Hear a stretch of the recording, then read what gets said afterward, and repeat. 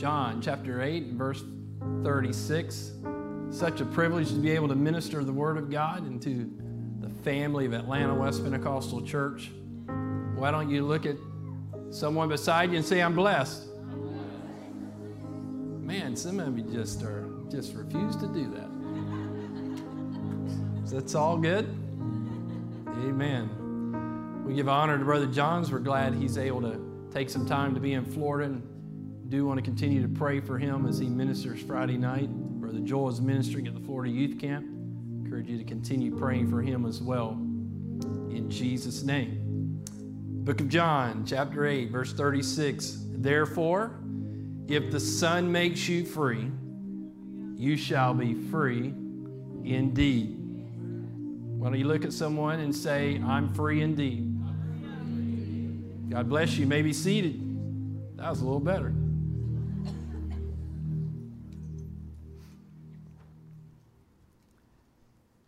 So this Monday, it's July the 4th, and our nation will celebrate the signing of the Declaration of Independence. And this momentous event formalized the efforts of courageous colonists to establish a new nation built around a foundation and a framework of unalienable rights and freedoms. The Declaration of Independence would, of course, lead to the Constitution, which would lead to the amendments that have followed. And certainly there have been some undeniable dark chapters in our nation's history where we struggled and even failed to live up to those principles of freedom that we were founded on. But today, as citizens of the United States of America in the year of 2022, I think we all have the privilege to live in and enjoy the freedoms of the greatest country on the planet. Amen. And if you're struggling to believe that, don't buy the lie.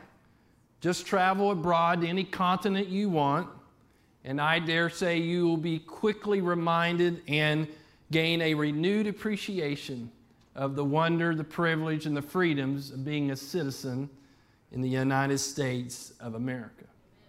But we're going to leave that celebration for this weekend, because tonight I feel directed to remind us of a greater freedom that we have as sons and daughters of Jesus Christ.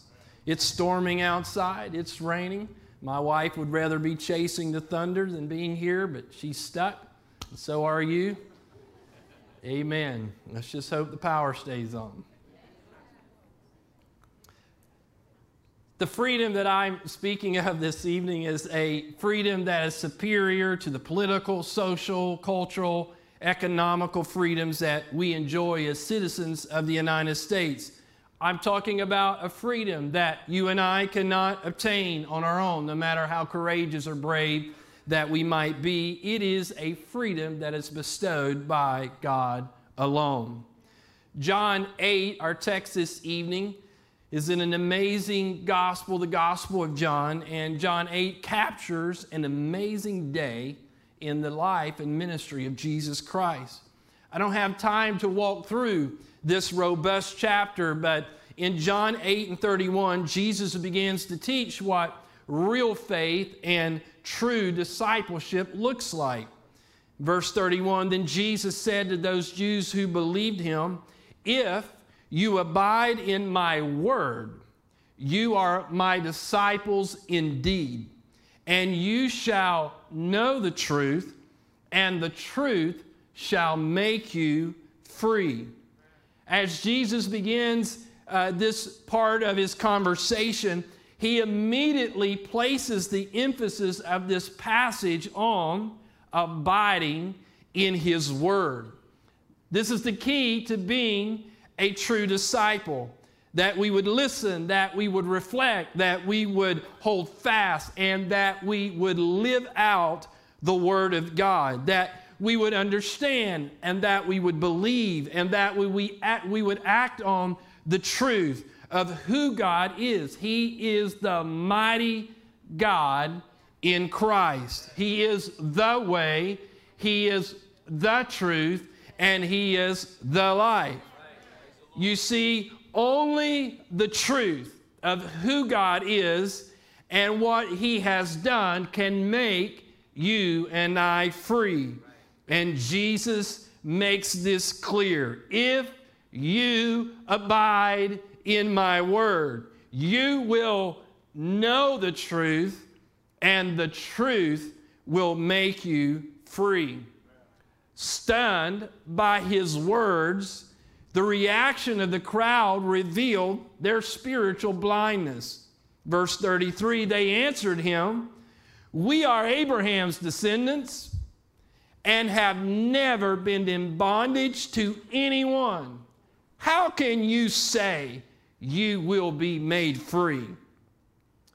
You see, the Jews, they were so proud of their heritage, they could not grasp the reality of their national bondage.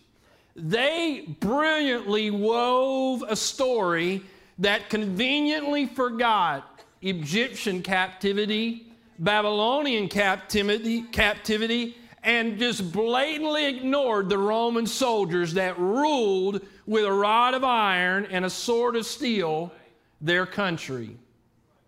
They completely misunderstood on an even greater level of misunderstanding what it meant to have an identity as children of Abraham. They assumed that by their birthright they were right with God. They failed as a people to comprehend that they were not exempt from the slavery of sin.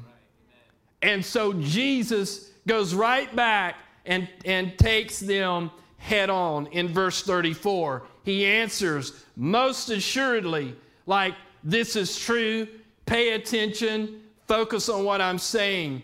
"I say to you, whoever commits sin is a slave of sin. And a slave does not abide in the house forever, but a son abides forever. Therefore, if the Son makes you free, you shall be free indeed."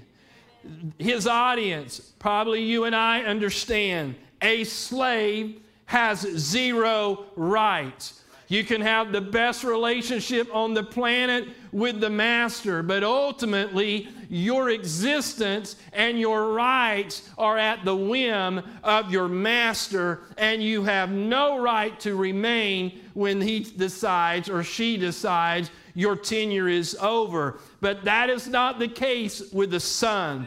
A son has both relationship and rights, and Jesus makes the two very clear.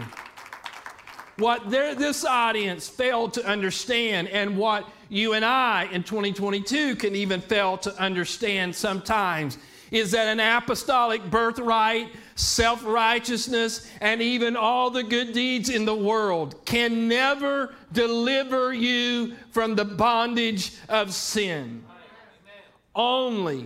Only through the Son can anyone be redeemed from the slavery of sin and be reconciled to God as a son and as a daughter of Jesus Christ. And only when you have been redeemed, and only when you have been reconciled, when you have been translated from a slave to a son, from a slave to a daughter, only then can you know what it means to be truly free, to be free indeed.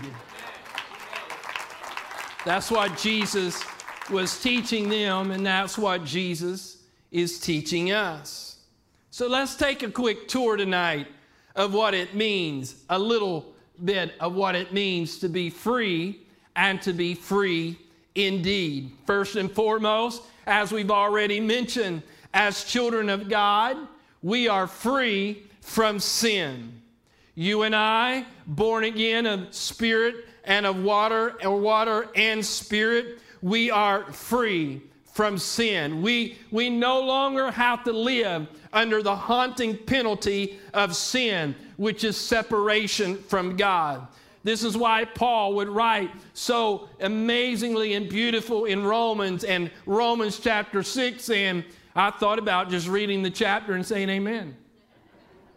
But I won't.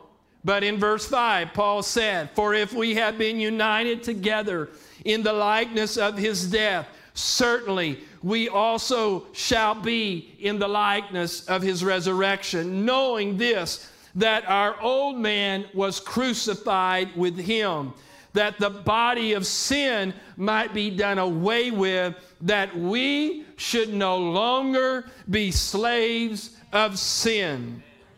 In verse 17, he continues, "But God be thanked that though you were slaves of sin, yet you obeyed from the heart that form of doctrine to which you were delivered. And having been set free from sin, you become slaves of righteousness." Verse 22, "But now, having been set free from sin and having become slaves of God, you have your fruit to holiness and the end everlasting life. For the wages of sin is death, but the gift of God is eternal life in Christ Jesus our Lord."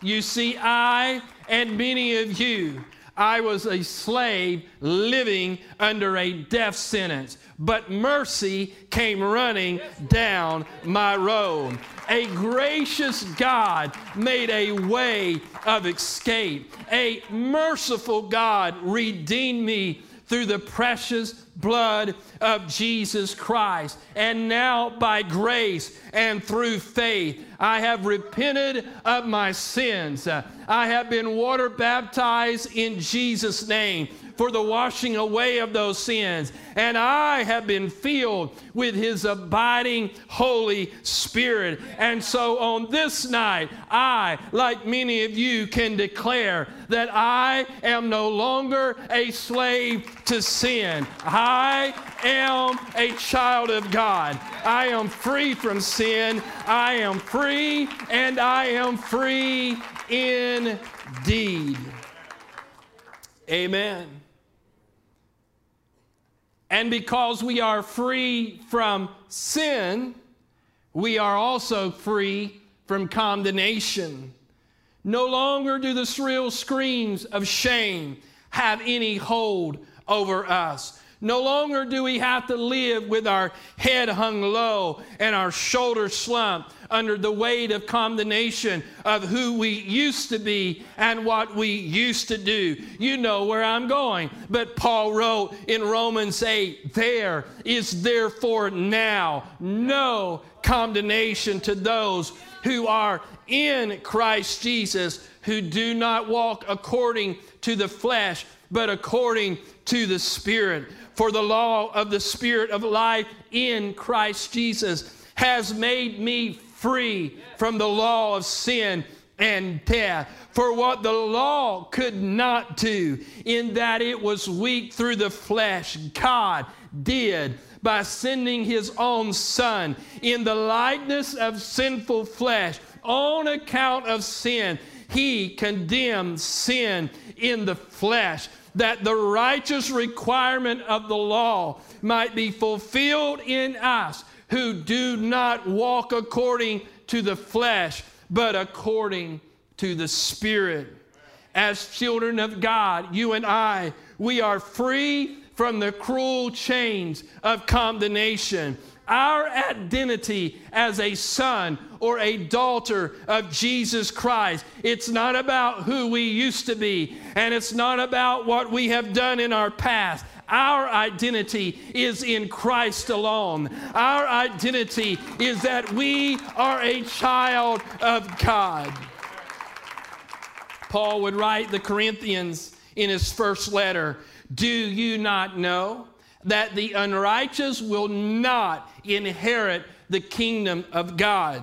Do not be deceived. Neither fornicators, nor idolaters, nor adulterers, nor homosexuals, nor sodomites, nor thieves, nor covetous, nor drunkards, nor revilers, nor extortioners will inherit the kingdom of God. And if that offends you, you better be careful, because Paul wrote, and such were some of you. None of us have the right to disdain anyone struggling in sin. None of us have the right to feel that we've arrived or that we're elite. We only have the right to fall on our knees and give thanks to God that, as Paul would say, such were some of you. But you were washed, but you were sanctified, and you were justified in the name of the Lord Jesus and by the Spirit of our God. Such were some of us. Everything I've just labeled, it's on the resume of people like me and like you that are in this place tonight. But such were some of us. But we have been called out. We have been redeemed. We have been washed. We have been sanctified. We have been justified. And now our past is not condemning. Our past is not a source of shame, but our past is nothing more than a testimony to the amazing grace of our Lord Jesus Christ. Yeah, that was who I was. Yeah, that's what I did, but I've been born again of water and spirit. I've been made a new creature in Christ. That's who I was, but that's not who I am now. I am free from condemnation. I am free. I am free indeed. Praise God. Praise God. We rejoice in our freedom this evening. And that's not all. As children of God, we are free from fear. Paul said to Timothy, God has not given us the spirit of fear, but of power and of love and of a sound mind. John wrote that there is no fear in love, but perfect love casts out fear, because fear involves torment. But he who fears has not been made perfect in love. David wrote, great peace have those who love your law, and nothing causes them to stumble. Isaiah declared, you will keep him in perfect peace whose mind is stayed on you, because he trusts in you. Trust in the Lord forever, for in Yahweh the Lord is everlasting strength. Yes, you're right. Satan absolutely seeks to frighten us out of our minds, spinning webs of lies to entangle us in a death trap of fear. He wants to intimidate you into abandoning your faith in God. But as children of God, we have been delivered from the suffocating bondage of fear. We are not to be tormented by fear. We should not be bound by fear. We are free of fear.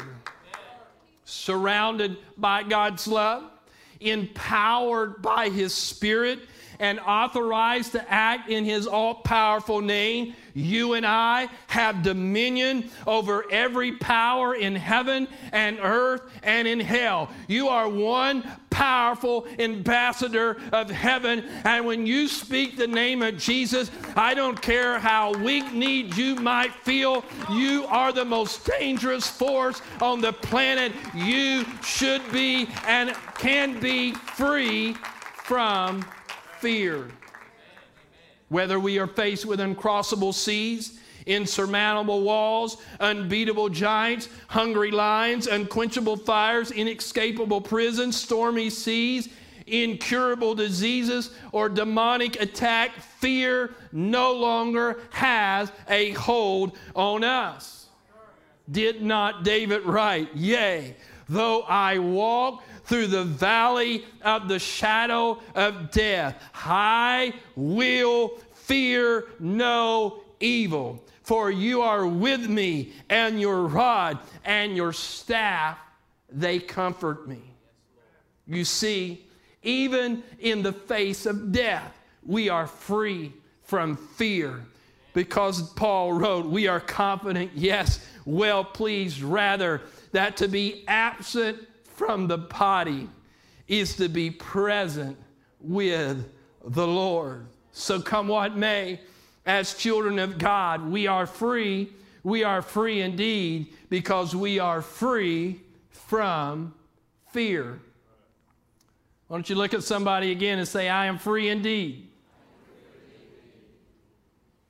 I wish I had time to dig a little deeper, but I need to hurry. So not only are we free from fear, but we are free from hopelessness. Professing all sorts of religious, philosophical, political, and social liberties, this world is nonetheless, in spite of the signs and the slogans and the hashtags and the tweets and the posts, in spite of all of that about self-rule and liberty, our world is overwhelmed by crippling anxiety, mass helplessness, debilitating depression, and utter hopelessness. You see it in the eyes and the faces and the screams and the anguish of people and the anger of people every day. Promising the erroneous freedom of self-rule, the gods of this world have deceptively lured generation after generation into the self-destructive hopelessness of sin. But that is no longer our story. We have hope. We have a hope that is anchored in the saving work of Jesus Christ. Paul told the Colossians, to them, speaking to us, God willed to make known what are the riches of the glory of this mystery among the Gentiles, which is Christ in you, the hope of glory. As sons and daughters of Jesus Christ, we should not be hopelessly bound by anxiety or chained in the depths of depression. I'm not denying the reality of mental illness, seasons of depression, and walking through the valley of the shadow of death. But even at your lowest point, you still have hope, because the psalmist declared, God is our refuge and strength, a very present help in trouble. Paul left no doubt, furthermore, that our hope is not just in this world, for it is not. Our hope is in a place that we will spend forever with Jesus Christ. It is an eternal hope. As he told the Thessalonians, I would not have you ignorant, brethren, concerning those that have fallen asleep, lest you sorrow as others who have no hope. For if we believe that Jesus died and rose again, even so God will bring with them those who sleep in Jesus. For this we say to you by the word of the Lord, that we who are alive and remain until the coming of the Lord will by no means precede those who are asleep. For the Lord himself will descend from heaven with a shout, with the voice of the archangel, and with the trumpet of God, and the dead in Christ will rise first. Then we who are alive and remain shall be caught up together with them in the clouds to meet the Lord in the air, and thus we shall always be with the Lord. Therefore comfort one another with these words. So we are free. We are free from the hopelessness that chains and binds the people of our streets and our communities and our workplaces. We are free from the crippling hopelessness that if I don't get my way politically, and if I don't get my way socially, and if I don't get my way economically, and if life doesn't line up to the way I think it lines up, then it's all over. Life's not worth living. But that is not who you and I should be. We should be able to square our shoulders shoulders and hold our head high. And in the lowest point of suffering, and even in a season of depression, and even when we are battling anguish beyond description, even there, He is an ever-present help in the time of trouble, and He will never leave us, and He will never abandon us. And even in the valley of the shadow of death, He will see us through. He will walk beside us. He will even carry us. So on our worst day, we have hope.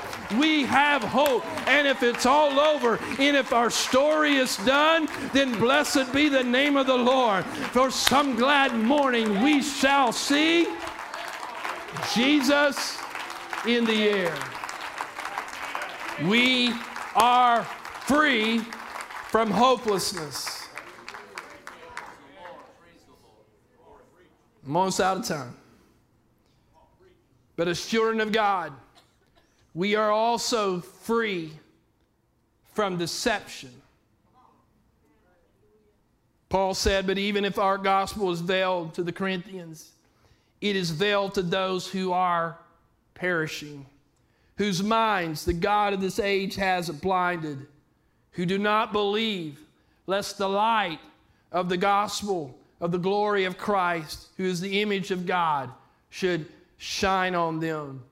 Satan deceives unbelievers, but you better understand he relentlessly seeks to deceptively lure you back into the slavery of sin. But you and I are not ignorant of his tactics nor blind to his deception. For the psalmist declared, your word is a lamp to my feet, and it is a light to my path. That's why Paul and John would emphatically write, Paul to the Ephesians, for you were once darkness, but now you are light in the Lord. Walk as children of light. For the fruit of the Spirit is in all goodness, righteousness, and truth, finding out what is acceptable to the Lord. And John would say, this is the message which we have heard from him and declare to you, that God is light, and in him is no darkness at all. If we say that we have fellowship with him and walk in darkness, we lie and do not practice the truth. But if we walk in the light as he is in the light, we have fellowship with one another, and the blood of Jesus Christ, his Son, cleanses us from all sin. Brothers and sisters, we are free, and we are free from deception. When this world is being whipped back and forth by every whim of doctrine and by the philosophical constructs that are ever evolving, you and I are not so. We are anchored in the truth of who Jesus Christ is. We have hope, and we are free from deception. We read it in our text, John 8:36. Therefore, if the Son makes you free, you shall be free indeed. Free from sin, free from condemnation, free from fear, free from hopelessness, free from deception. That is the freedom that we enjoy as sons and daughters of Jesus Christ. Can you say amen? Amen? But I'd be remiss if I didn't clarify, like Jesus taught in John 8, Paul taught in Romans 8, John taught in 1 John 1. Being a child of God and enjoying the freedoms that we are celebrating tonight is not merely profession. True discipleship is the faithful practice of abiding in his word, living or walking in the Spirit, and walking in the light of truth. When we do that, when we by faith live in obedience to his word, when we live not carnally minded but spiritually minded, walking in the Spirit, when we walk in the light as children of the light, then and only then do we get to enjoy a freedom that this world cannot give. This freedom that I'm talking about, the freedom of being free indeed, is not merely a celebratory milestone on the calendar. This is a freedom that warrants a life of continually rehearsing and rejoicing over our reality. And tonight, that really is what I've come to do, to remind you to never forget that in and through Jesus Christ, you are free, and you are free indeed. To remind you that in every season of life, you have a reason to live in celebration. You have a reason to live with perpetual gratitude. You have a reason to endlessly express your praise and adoration to Jesus Christ. That you can remember and that you can rehearse and that you can rejoice that if the Son has made you free, you shall be free indeed. If you're able, please stand this evening.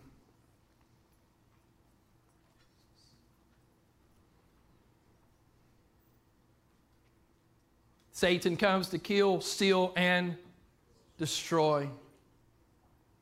He wants to deceive, turn aside, manipulate. The billboards are bright. The commercials are enticing. The models are airbrushed to perfection. But behind the facade is an imprisoned cell of slavery. The untold backside of sin is worse than any nightmare Hollywood can produce. It's so disturbing, man cannot even describe. The horror of living in bondage to sin.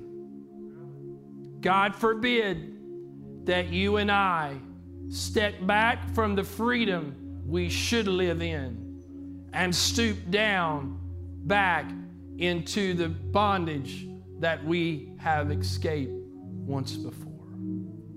That through Jesus Christ, hear me, you are free from sin. You are free from condemnation. Quit listening to the lies about your past. Go into the deepest dark closet, sling the door open, and let the light of the truth of Jesus Christ liberate you from the chains of shame. You are free from condemnation. And you are free from fear. Don't battle fear. You might be attacked by fear. It might be natural fear. It might be a spirit of fear. But you better bow up in the Holy Ghost and plead the blood of the Lord Jesus Christ. Quote the Word of God. It is written, great peace have they that trust in thy law. You will keep him in perfect peace. And we are free from hopelessness. Don't allow the political and cultural and social turmoil that surrounds us to cause you to think that it's all going down the drain and come, Lord, just take us out of this mess. It's a mess, but we're here with purpose, and we're here with mission, and we're here to be a difference, and we're here to proclaim there is a better way. There is a way of hope. There is a way of freedom. There is a way of peace. There is a way of power. There is a way of integrity. There is a way of purity. Why don't you come and taste and see that the Lord is good? Don't stoop down to the hopelessness of this world. We are not citizens of this world. We are citizens of a country we have not yet arrived. And we are free from deception.